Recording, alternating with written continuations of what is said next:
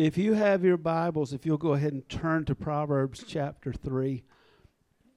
We're in a Proverbs series right now. It doesn't mean every week will be about Proverbs, but for a while that's going to be the plan. And this one in particular is so rich that I'm going to split it up. And I have several, I would call them companion scriptures to go with that. I invited you to start the new year off to read through Proverbs as a body. One proverb a day, because there's 31 of them.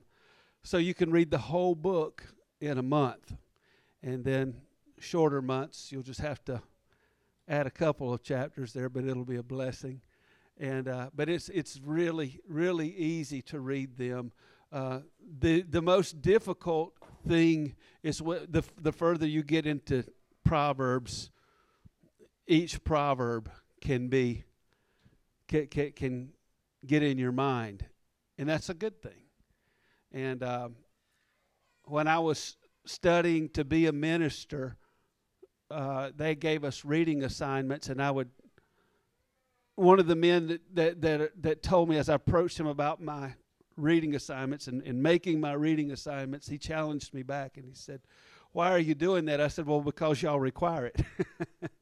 We had to make sure before we became ministers that we had read the Bible through. It's pretty good thing to make sure you know the manual, that you've at least read the manual, right, before you start telling anybody about it.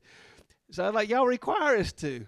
And then he challenged me. He said, "But, okay, when you get through with that, I would love to see and know that you're not reading for quantity anymore, that you're reading for quality. And take a passage and learn it, John.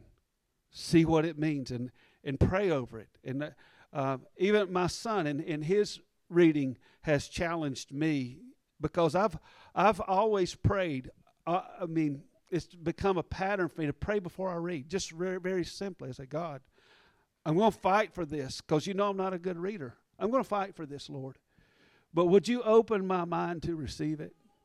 Would it be like I've never been to the Holy Land, but could you fill my eyes? I want to know. I love seeing information about a place I've been to, because it's easier for me. Like, yeah, I know that. I know that trail. I know that waterfall. I know how that looks. I recognize that. I've never got to see it, the Holy Land. But I say, God, open my mind to see these things, even just to imagine them. Let my mind, let things work out, because I need that to understand I'm not a good reader." And then, but what my son challenged me, and he said, "Dad, after I read, I pray. I pray before and after I read." I said, wow, that's, the word itself says that when we take the seed of the word into us, when does it say the enemy comes to steal it? Immediately. Immediately. So just like that, you've taken the seed of his word. You've prayed to receive it. But wouldn't he like to just swoop down real quick and snag what he can? So, God, seal it up inside of me. I pray that at the end of a lot of messages, God, seal this word up inside of us. Amen? It's powerful. It's force.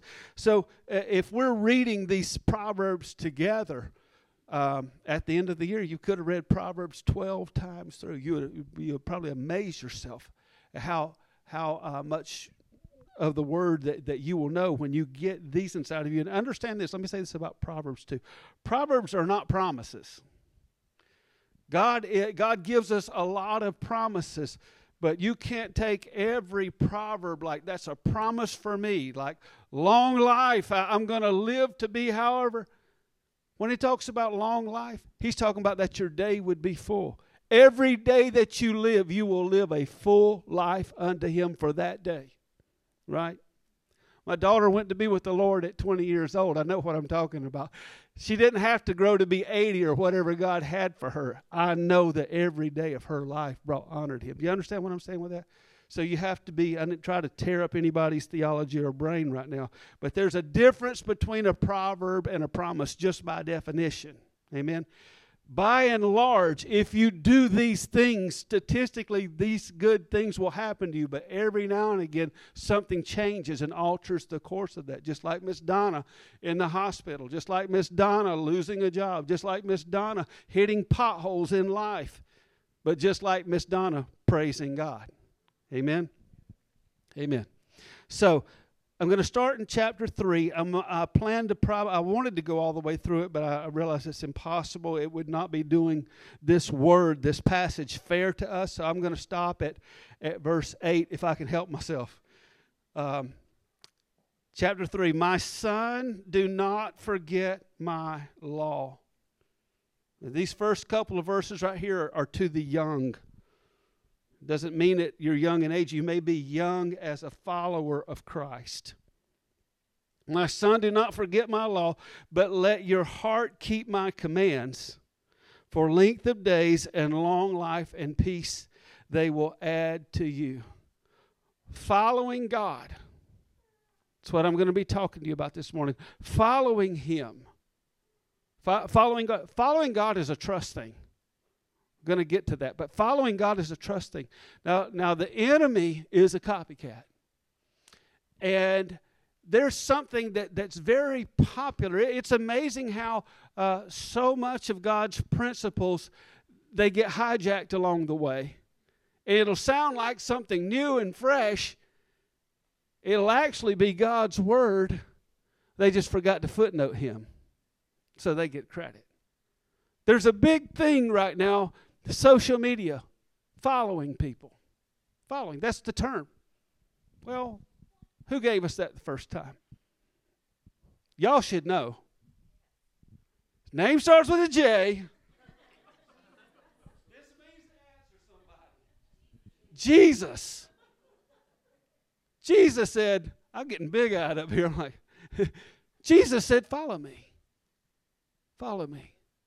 Now the biggest thing you can do for status today is have what? Followers. It's a status thing to have followers. Jesus started it. He said, follow me. People even use following somebody as status for themselves.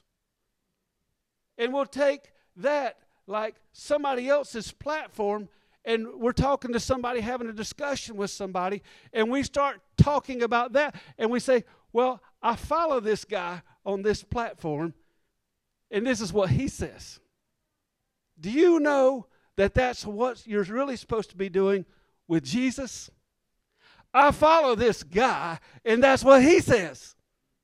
And if you follow what he says, the information that comes out of you is going to be golden because it's going to be his. Amen? My son, do not forget my law, but let your heart keep my commands. He's given instruction for your heart. He's given instruction for the toughest place that you've got inside of you. And I said it last or 2 weeks ago. I said that the thing about following your heart, you know, people say, just follow your heart. And I told you what I'll repeat again today. That's some of the dumbest advice someone could ever give you, according to God's word. We'll talk about it in a second. My son, do not forget my law, but let your heart keep my commandments. He's got an instruction for your heart. For length of days and long life and peace they will add to you. Let not mercy and truth forsake you. Bind them around your neck. What? Mercy and truth. Bind them around your neck. Write them on the tablet of your heart. What does that mean? Write them on the tablet of your heart. It means that you've got to have some fixed and commanding principles inside of you that you fall back on. I have to have something that I've written in my heart that when everything else happens, I default to this. They are like default settings in my heart. I know where to go when things go bad, when things face down. When things, I will never, I don't think, I'm going to go ahead and tell you, if I ever do this, commit me. Because I do it, there's something that I do, I call on God when I'm getting in trouble. Okay? If I ever call on Buddha, commit me. It wasn't a mistake, I've lost my mind. I always call on God. If I ever call on Allah, commit me. Do you understand what I'm saying with that? That's written on the tablet of my heart. And there's room for nothing else there. But who is there? God Almighty is there on the tablet of my heart. And he said, write it on the tablet of your heart. It's interesting that he uses the heart as the place to harbor this thing, because your heart does harbor things. Your heart is like a shelf. And I would say more so a curio than a shelf, and then I would say more so a safe than a curio, and then I would say more so a vault than what's the last thing I said? A safe. So you understand? I'm trying to tell you that the heart has the ability to lock things away, and those things belong to you. And no one can break into that place and get those. So your heart has to have a tablet.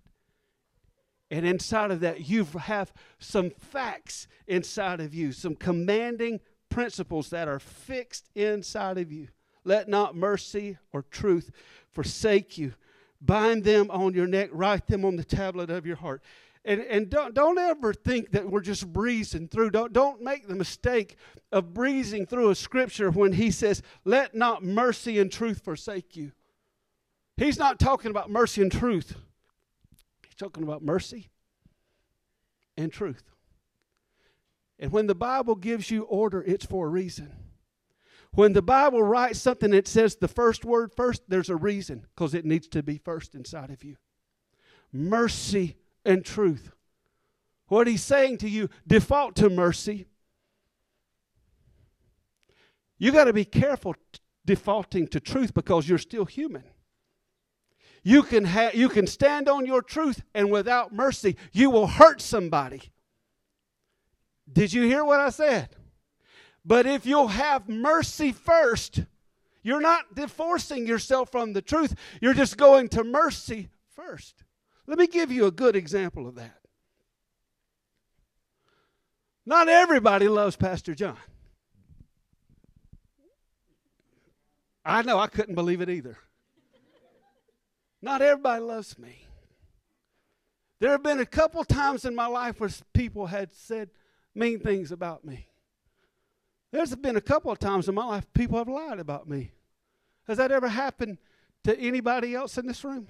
Feels really good, doesn't it? I hadn't had anybody lie about me in a while. I wish somebody just lie about me. It's just so wonderful when that happens. No, it's not. It's terrible. But somebody came to me with a lie that someone else said, and what did you say?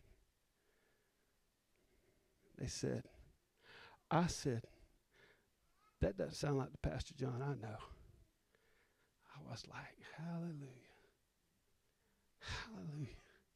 Thank God. Somebody defaulted to mercy to me first.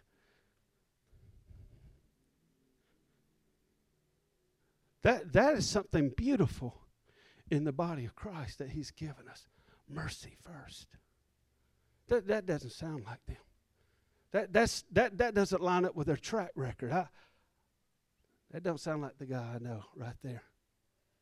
I'm thankful for that. Mercy first. Because if we'll let mercy come first, then when the truth comes along and it all lines up, be like, whew. There's nothing nastier than a lie. You understand what I'm saying? That's not even what I'm talking about. But lies are nasty. Mercy first.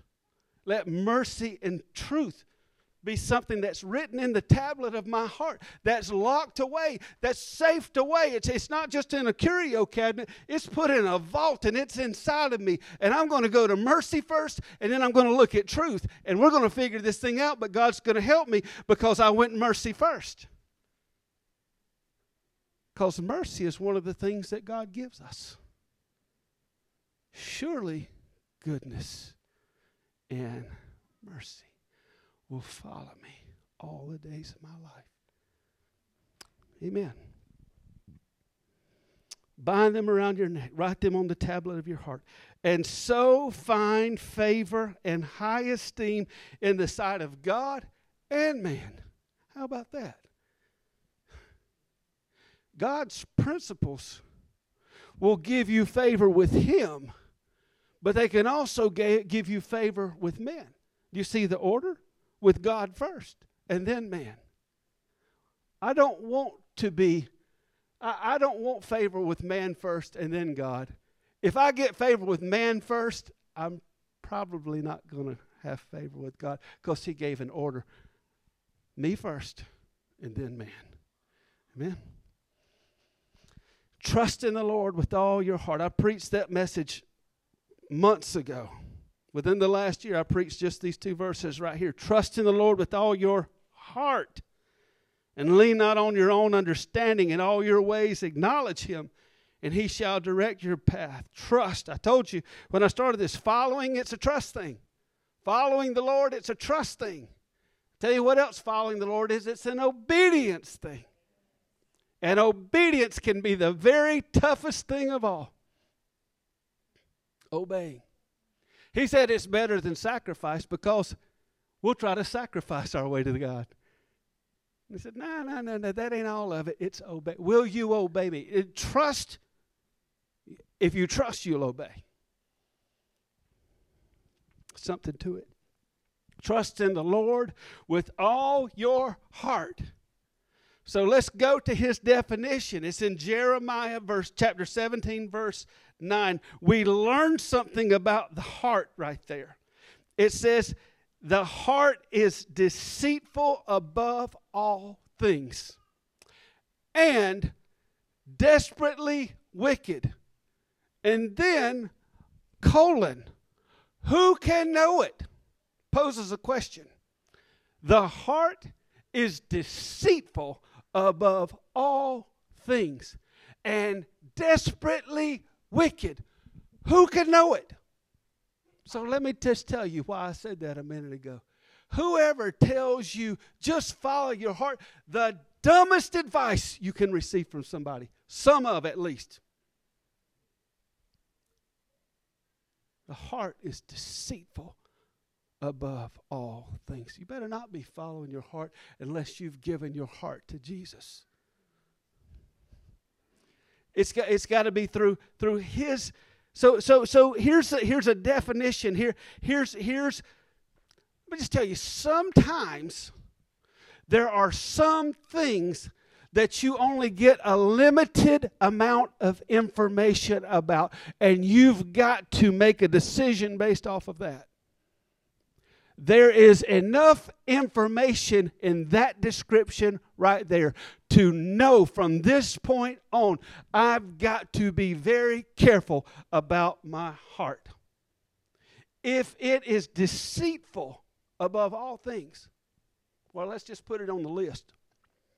If it's deceitful above all things, it's at the top. All things. So you don't have to wonder what order it falls into in deceitfulness. Your heart is a deceitful thing.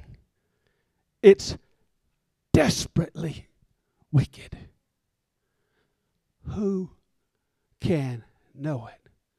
Let me tell you who can know it. God. Who can get tricked by your heart better than anybody? You can. This is good advice. This is good help for us right here. Sometimes you get just enough information to categorize something. You put it in that category, and you have to operate from that limited knowledge. I'm always a proponent of knowledge because information. The better information you get, the better decisions you'll make. I always say that. You've heard me say that many times before. How many of you have ever made a decision, and then all of a sudden some information came that, boy, I wish I'd have known that before. It would have probably influenced my decision, right? So it's true. So this thing about just following my heart, God's given us a definition right here to understand that my heart is deceitful above all things. It's desperately wicked. You don't even understand your heart. And somebody's telling you that you trust, just follow your heart. You're going to need more luck when it comes to your heart. You're going to need the guidance of God. And He's given you a way to give your heart to Him, and He'll help you with that, okay? So,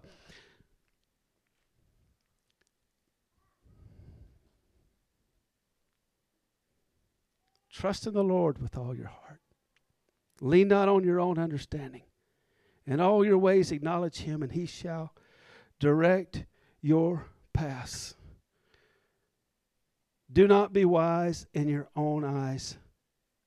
Fear the Lord and depart from evil. It will be health to your flesh and strength to your bones. So I've got to trust God, and in my trust in God, I trust Him to help me with my heart. My heart needs help. Your heart needs help. Your heart is deceitful above all things. It is desperately wicked. Who can know it? God knows it. Listen to His advice on this. Do not be wise in your own eyes. Fear the Lord and depart from evil. It will be health to your flesh and strength to your bones. That's probably as far as we can get as far as reading the Scripture, but there are other Scriptures, I call them companion Scriptures, that are going to help us. So I want us to look at Ephesians 1:17, because it says, do not be wise in your own eyes. I want you to look at chapter 1, verse 17 and 18. Do not be wise in your own eyes. That actually leads to pride right there, wise in my own eyes. Verse 17 says, this is Paul praying for us. This is Paul praying for the believers. That's you and that's me.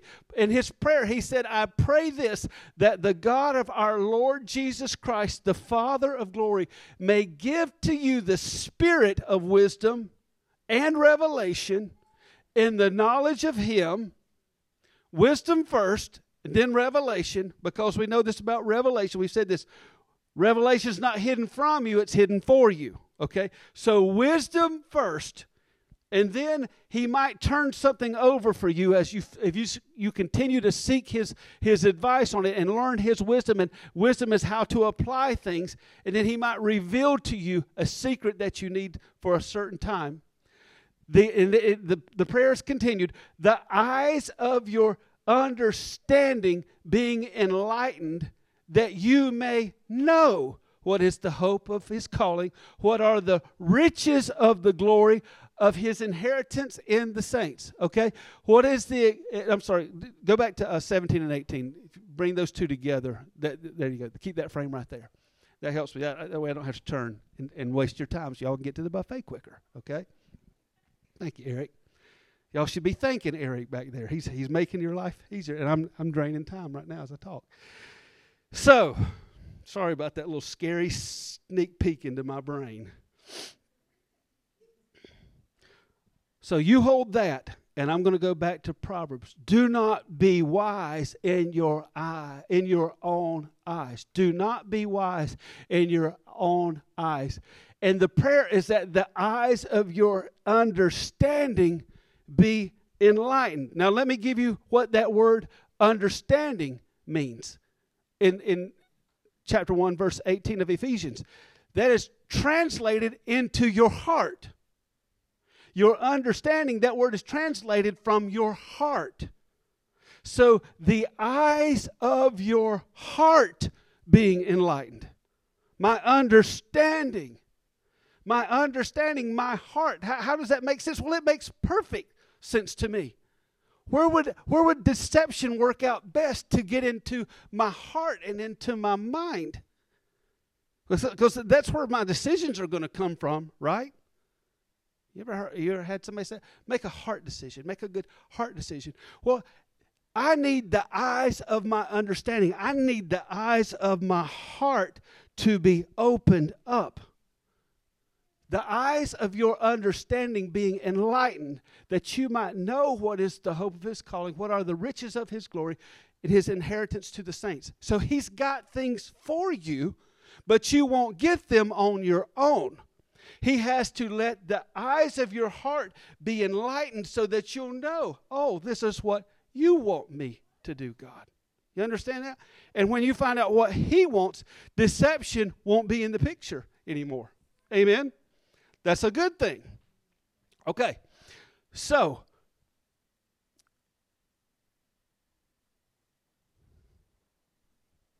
the eyes of your understanding, your heart. Your heart has eyes. So, scripture that goes with that. We just went to it. Trust in the Lord with all your heart.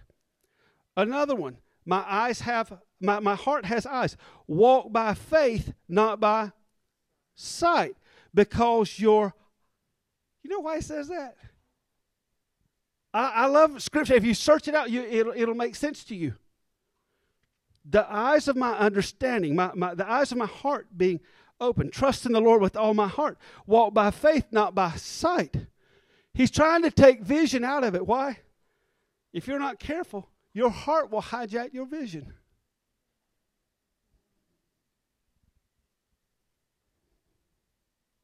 Walk by faith, not by sight.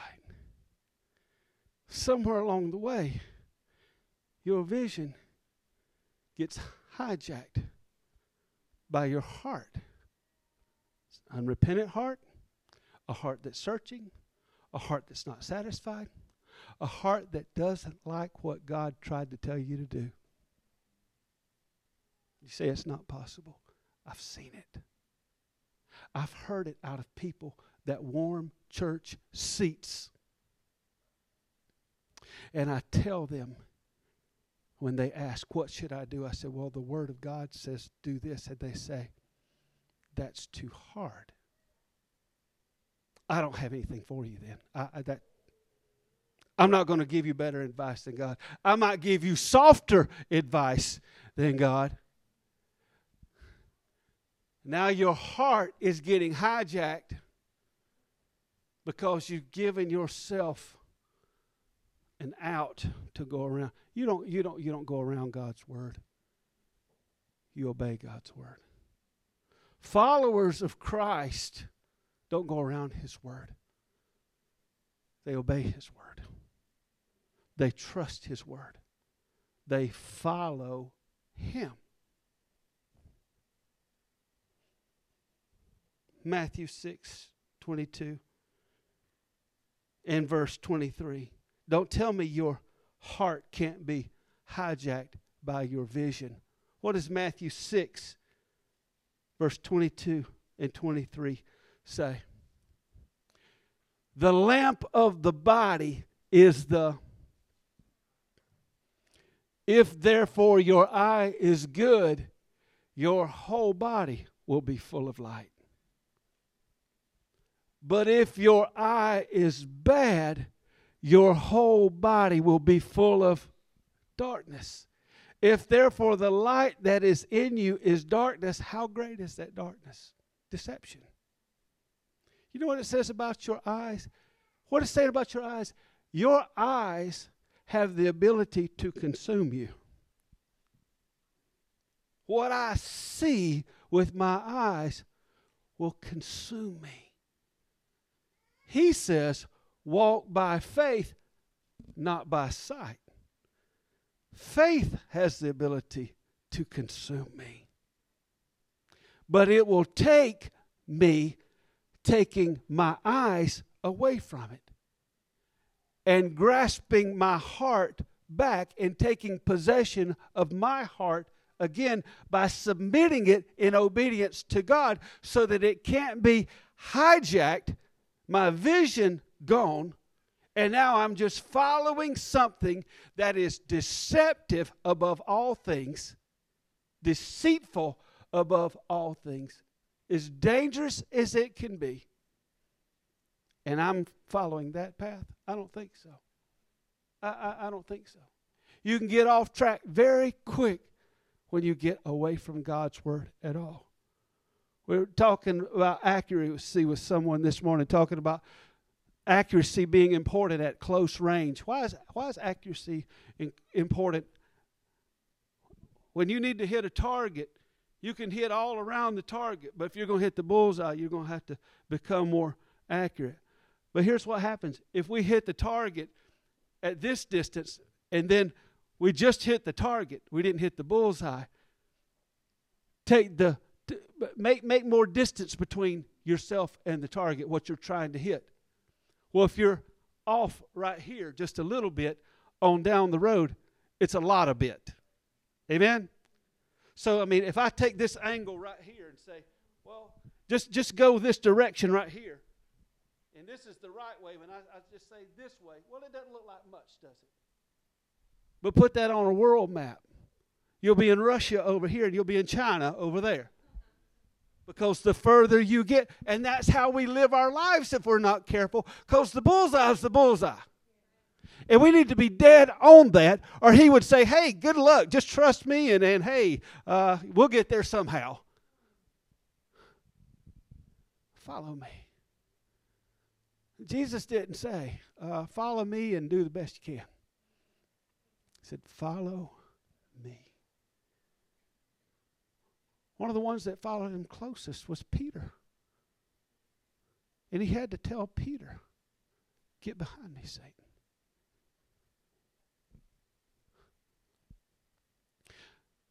You won't follow me following anybody else. Can I tell you the difference in Jesus and church today? Just one difference. He's not looking for an attendance.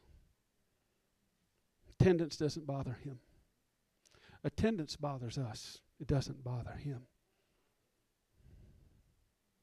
Jesus had followers. He had disciples. He spoke a truth that was so hard. The Bible says about that time, he had said, if you drink my blood and eat my flesh, then you're my disciples. It said from that point, many disciples left him. Didn't it say that?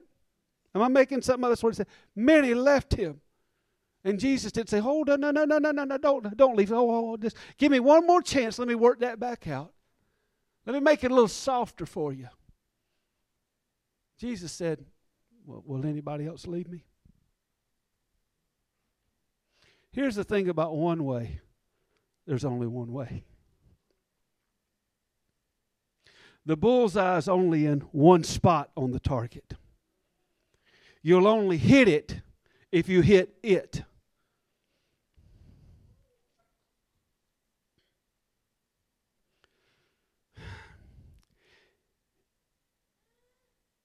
If your heart is deceitful above all, if your heart is desperately wicked, and the question imposed about it is who can know it, you cannot afford to be led by a heart that is not entrusted to God.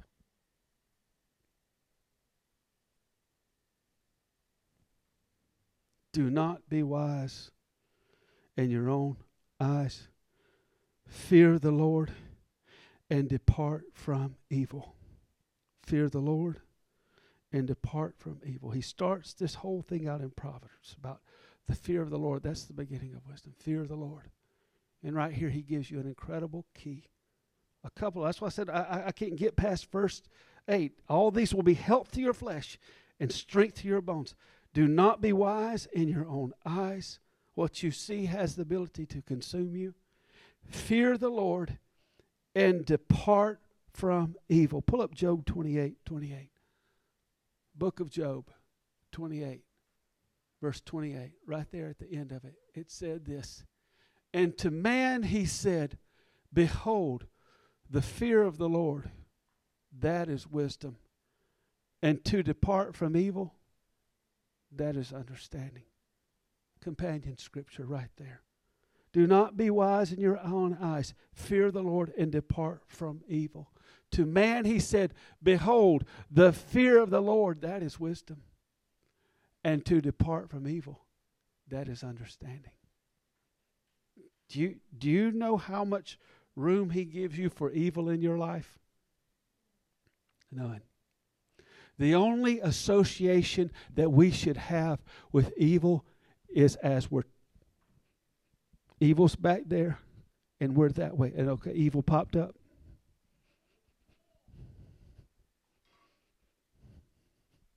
Can I give you all a lesson from the woods? Okay, here it comes. I got zero permission, but I'm going to do it anyway. I love the woods. I love talking about them. Deer.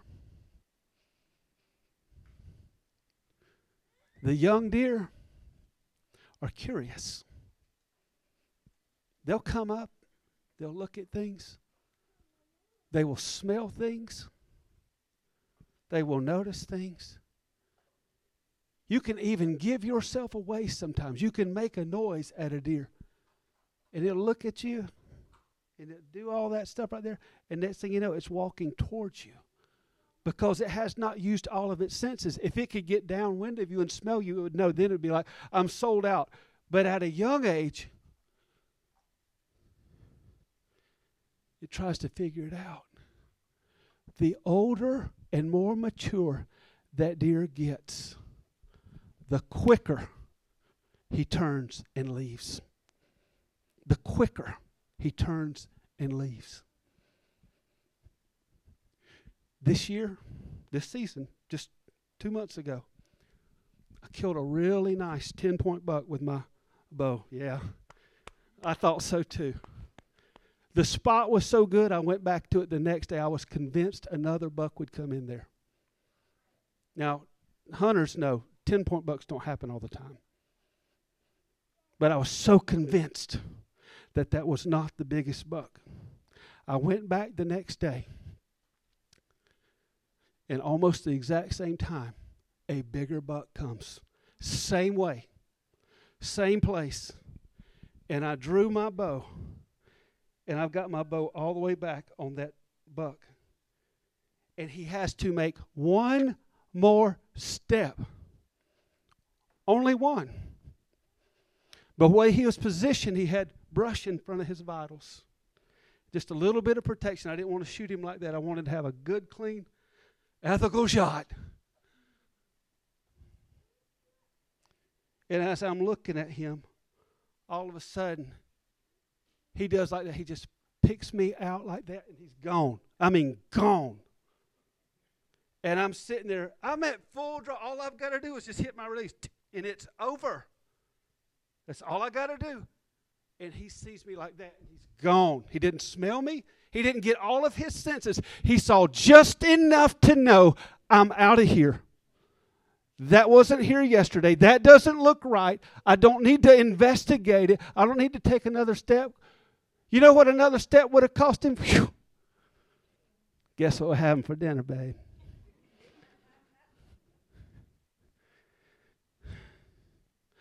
I'm telling you, we need to mature in the Lord and to depart from evil. The fear of the Lord, that is wisdom.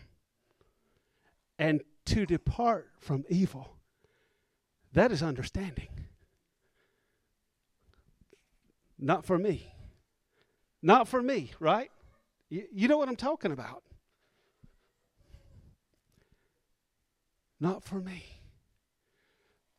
Don't get curious. The second, you've got to understand, this isn't your wife's heart. This isn't your husband's heart. This isn't your child's heart. This is your heart. And your heart is deceitful above all things. It is desperately wicked. Can I tell you, if it's desperately wicked and it's deceitful above all things, if it's evil, you know what your heart is going to be attracted to? What it is. Your heart has to be given to God. Submitted to God. Or you'll find yourself the victim of another one of the enemy's arrows piercing your heart. And you'll pay the price. And I pray that it's not an ultimate price. Amen. Christine, will you come? A lot more to say about this chapter.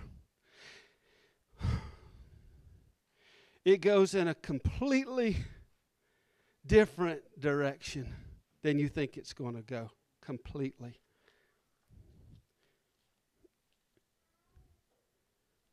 And it's a great direction.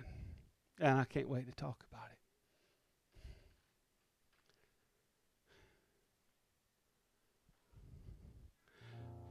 But my heart has to continually come back to Him. I was in a conversation about the psalmist David with somebody. Actually, it came up a couple times this past week with different people. And talked about David. Man, we sure learned about David in Sunday school being a whole lot better than he was with all of his life, because portions of his life were beautiful. Portions of his life were just so good that you could teach them to children. That's what you could do. But there are portions of his life, if you taught them to a child, you'd scare that child to death. But this is what the Bible said about David. He said, I found David to be a man after my own heart. How does that work? I'll tell you how. Because when David sinned in his heart, he was very quick to turn back to the Lord. That's the difference. So many other people that failed the Lord in your Bible. Even look at the man that wrote the Solomon.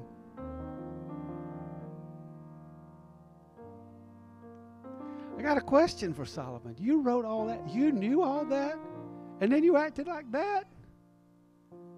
You know what that should tell me? I better be careful. This isn't about becoming the smartest person in the room. This is about becoming wise enough to know what He says is what I'll do. And that's all I got to do. Obedience. Trust. Obey. It's not the easiest thing to do in any situation. But with God, you can. You can trust Him. There are songs right now that have become so popular. Good, good Father. Y'all know that song, Good, Good Father. You'll see it in music videos, Good, Good Father. You'll see young people crying and praising God, a good, good Father. You know why? Because a lot of them had a father that was not a good, good father. They finally found one that was. And it resonates inside of them. So it is true. So there is a good Father. You can trust Him. You can trust Him with your heart. And let me tell you this. You need to. And if you're going to follow Him, you have to. I'm not spreading new knowledge to you this morning. I'm just letting you know, reiterating what the Word says. My heart's deceitful. Is it anybody in here could admit, say, I'm the owner of a deceitful heart. I'm the owner of a desperately wicked heart. You know, every time you hear somebody announce, well, you know, we're just so glad to have Dr. Brent Belk in our presence today. Dr. Brent Belk in our presence today. You ever hear somebody announce like that? We're just graced to have his presence with us today. Come bless us with. Whoever they introduce, guess what he's got? A deceitful heart that is desperately wicked, and we're oohing and ahhing over him. Oh,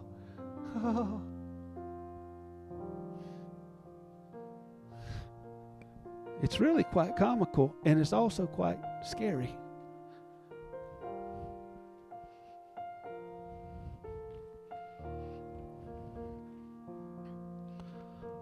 I don't need Dr. Brent Belk. I just need Brent, who submitted his heart to God.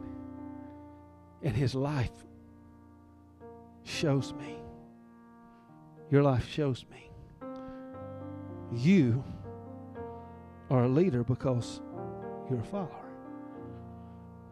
I can tell you're following because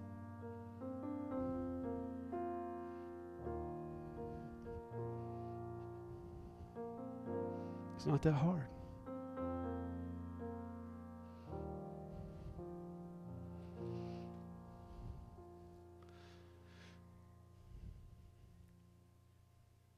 You're talking